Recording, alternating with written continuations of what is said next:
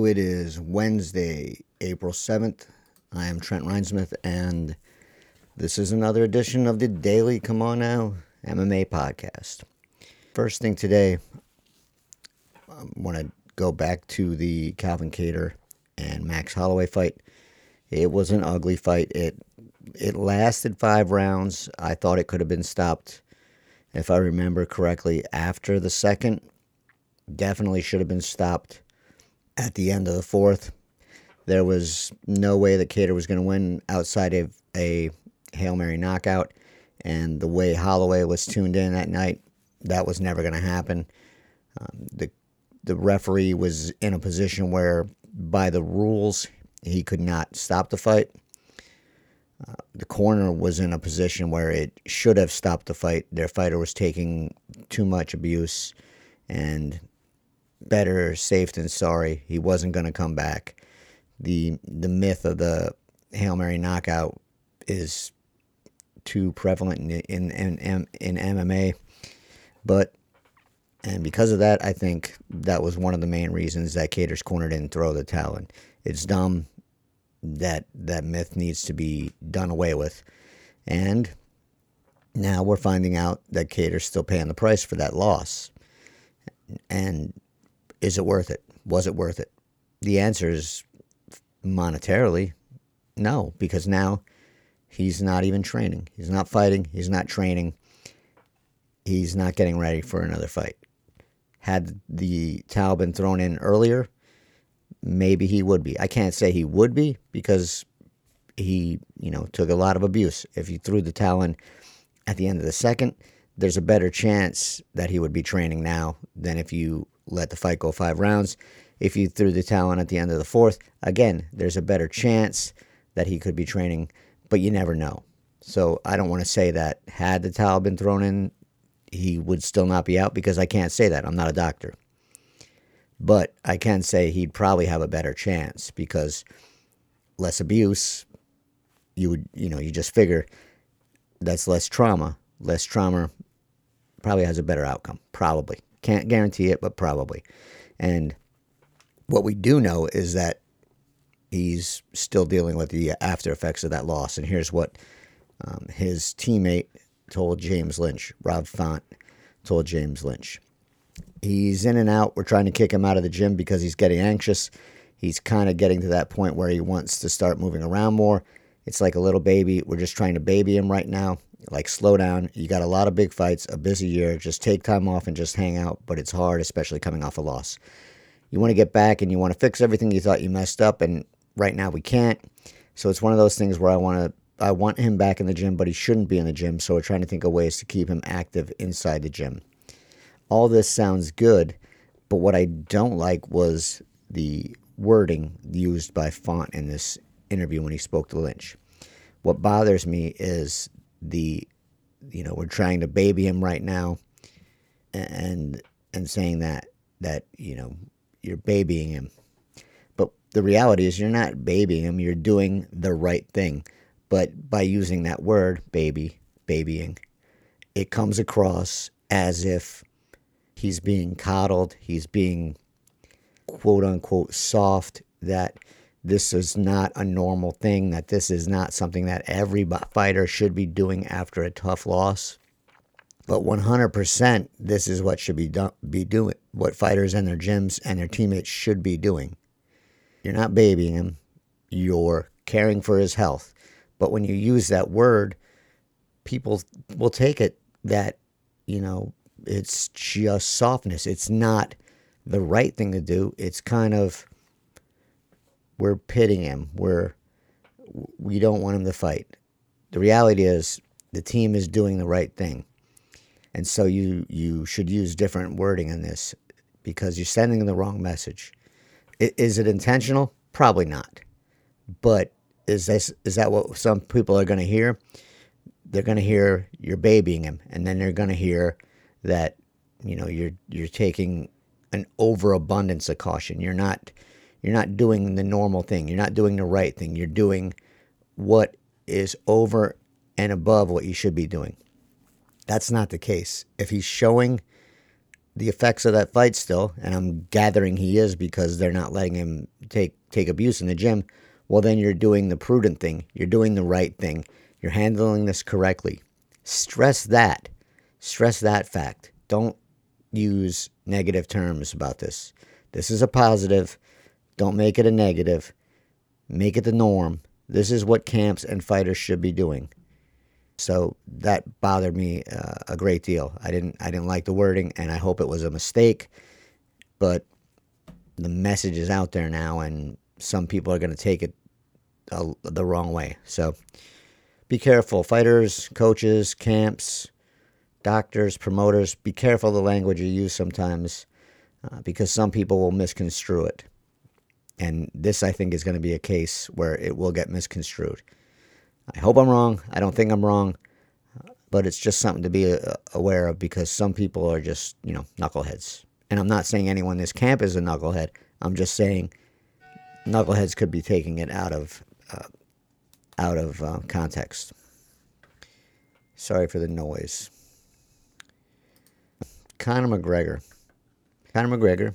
we know, lost to Khabib Nurmagomedov. And he tapped, and before he tapped, he got beat up. I mean, I think he won a round, but he wasn't winning the fight when it ended.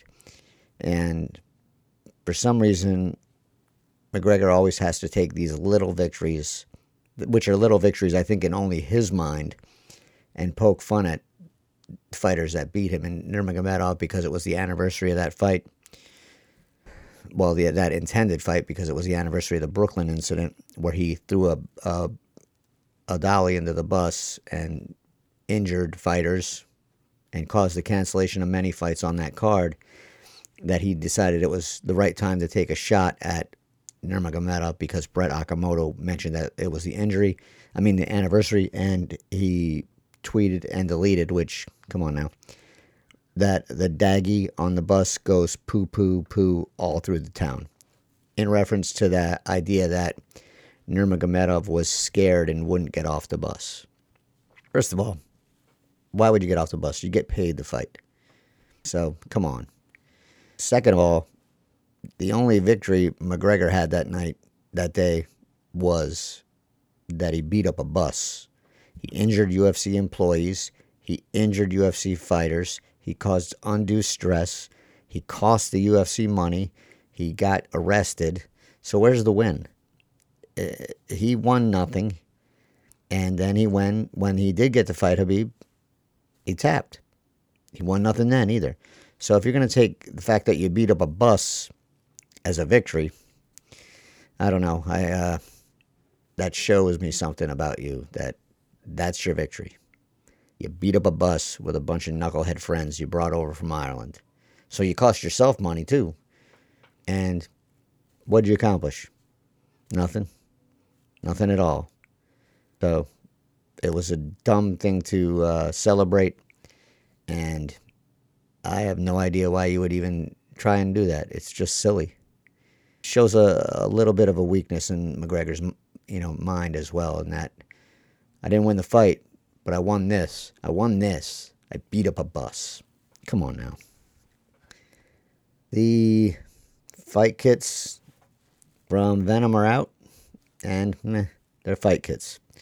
They just look like they were a little bit of rearranged from the Reebok, maybe updated graphics a little bit, but as far as being impressive, not one bit. They'll serve their purpose. Everyone will look the same, more or less, with some different colors on their kits, but there's no personality. You are a interchangeable cog in the UFC, and you're going to wear a uniform. And the only way we're going to know you in some ways is because your name is going to be on that uniform.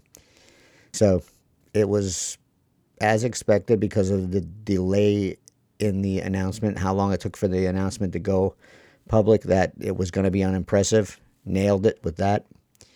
And it's the same as it was, and that's what the UFC said they wanted. They wanted the same as what they had with Reebok.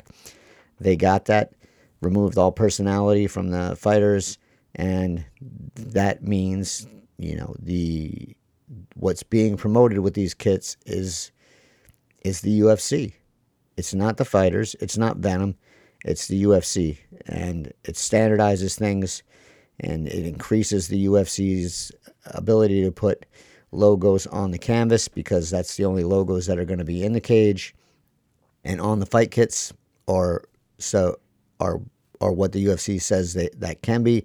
And so it costs the fighters money, because now they're making less than they would have even with the Reebok deal because of inflation, and they can't get their own sponsors.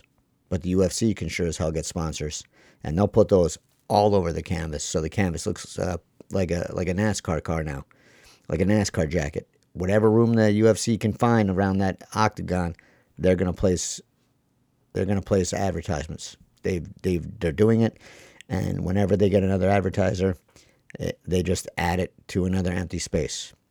So, was it as expected? 100%. Is it disappointing? 100%. And John Nash spoke about this with Steffi on Crooklyn's Corner on Bloody Elbow podcast, and I listened to that, and Nash brought up a lot of good points, a lot of them. And one thing that he brought up was, and this kind of really hit home for me, because I've been a big proponent of unionization and getting a fighters association and getting representation. But what he brought up, and I want to add a little bit to it as well, was that he doesn't think that would happen for several reasons. And one of the reasons was the UFC has to present a fight card every week. And with the increase in fight cards, if you compare this to the NFL, NFL has to do one weekend, 1 day a week, maybe a couple, and then a couple more games during the week, but nothing excessive. So they have more or less 1 weekend a week they have to present. UFC has to present 40 sometimes a year. So you may get everyone to sit out 1 week, 2 weeks, but the pay design of the UFC is not such that fighters can sit out. Many fighters can sit out longer than that. And so all the UFC has to do is book 24 fighters, 20 to 24 fighters a week.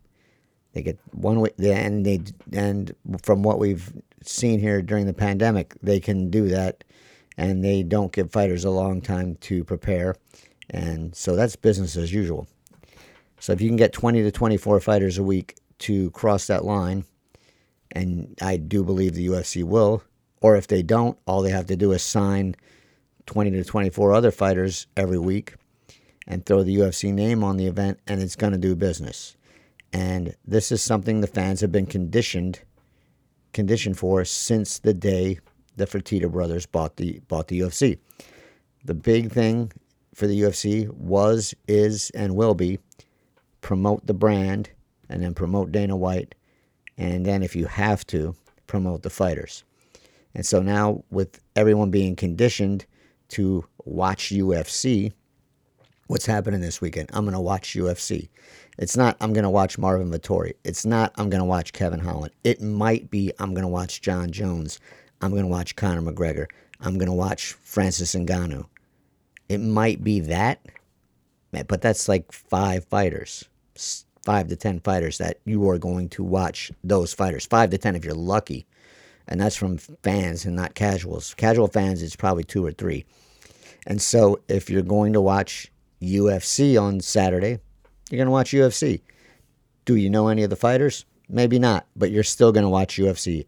So I knew this, but with the way it was presented by John Nash, it sank in a lot more that there's not going to be, barring some kind of big change, that's the way the UFC is going to go. Even if they get the current group of fighters on the roster to sit out for a month, if they all agree somehow or other that they're going to sit out for a month, they're not going to announce that, but they all agree there's going to be a work stoppage. If it goes past a month, more and more fighters are going to keep crossing that line. And if they don't, the UFC just keeps paying $10,000 to $12,000 for the fighters that it can get to present a UFC event. So it'll break. will it? And if you cross the line, if you don't cross the line, the UFC just freezes you out. And even if you do cross the line, if you're in the bag races, they can make your life miserable by how they offer you fights, where they offer you fights, when they offer you fights. As long as they offer you fights, the only real provision in the contract is you have to be offered an X amount of fights per year. It doesn't say where, when, how, who. It just says the number of fights that have to be offered. So there's a lot of wiggle room for the UFC to make a fighter's life miserable, even though that fighter is only an independent contractor. So, yeah, that by how he broke that down, it made me not too optimistic. So it was a very good listen from Nash. Depressing, somewhat depressing, but not shocking. Not shocking. Something that also I think was discussed in there and has been discussed by other people, and when we talk about the Reebok deal not being worth what it was when it was first signed due to inflation, let's take a look at fight night bonuses in respect to that. So fight night bonuses were standardized in 2014. In 2014, the UFC said everybody's going to get $50K. Every fight night bonus is going to be $50. And I think they've held to that statement. $50,000 in 2014 is now worth $45,000. So the 50 you got, $5,000 off there. So inflation, the UFC has not adjusted the bonuses for inflation. If it did, they would be $55,000. And look at it as a cost of living allowance. These are the raises to keep up with the cost of inflation. The UFC has not done that. Has not done that. And in the same way, the UFC has not done that as far as fighter pay. So I think, as far as I can see, 2015 is when the majority of fighters that were coming into the UFC started to get $12,000 as opposed to $10,000 or $8,000. And if you look at $12,000 in 2015, well, that was worth $12,000, obviously.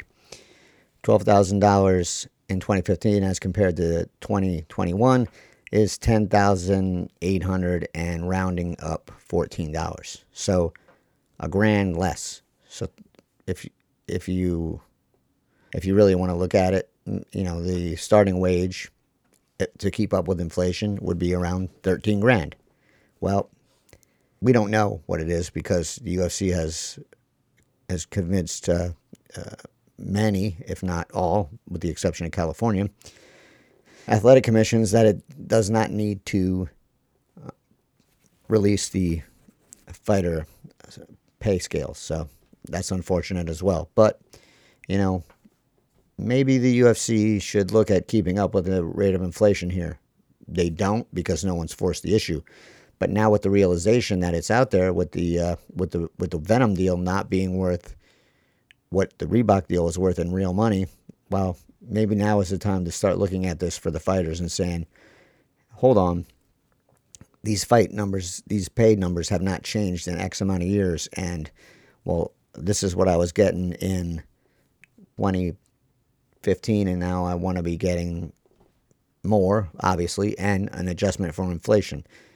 But again, this is not something that's going to be forced, but it should be something the fighters are at least aware of and pushing for. Maybe every 3, 4, 5 years, you go in there, the UFC, and adjust for inflation. Will it happen? No. Could it happen? 100%. Would it look good? Absolutely. Should the UFC do it just for PR purposes? Absolutely. Will it? No. But it would look good to do that because now we're starting to see things are stagnating a little. And that's not in air. They're stagnating because that's by design. So be aware that the fight night bonuses are worth about $5,000 less than they were when they were first announced. And the standardized starting pay is worth about $1,200 less than it was when $1,200 was first introduced. So something to be aware of, something to keep in mind, something to watch. And on that note, I call it a night. I will be back tomorrow. Until then, everyone stays safe.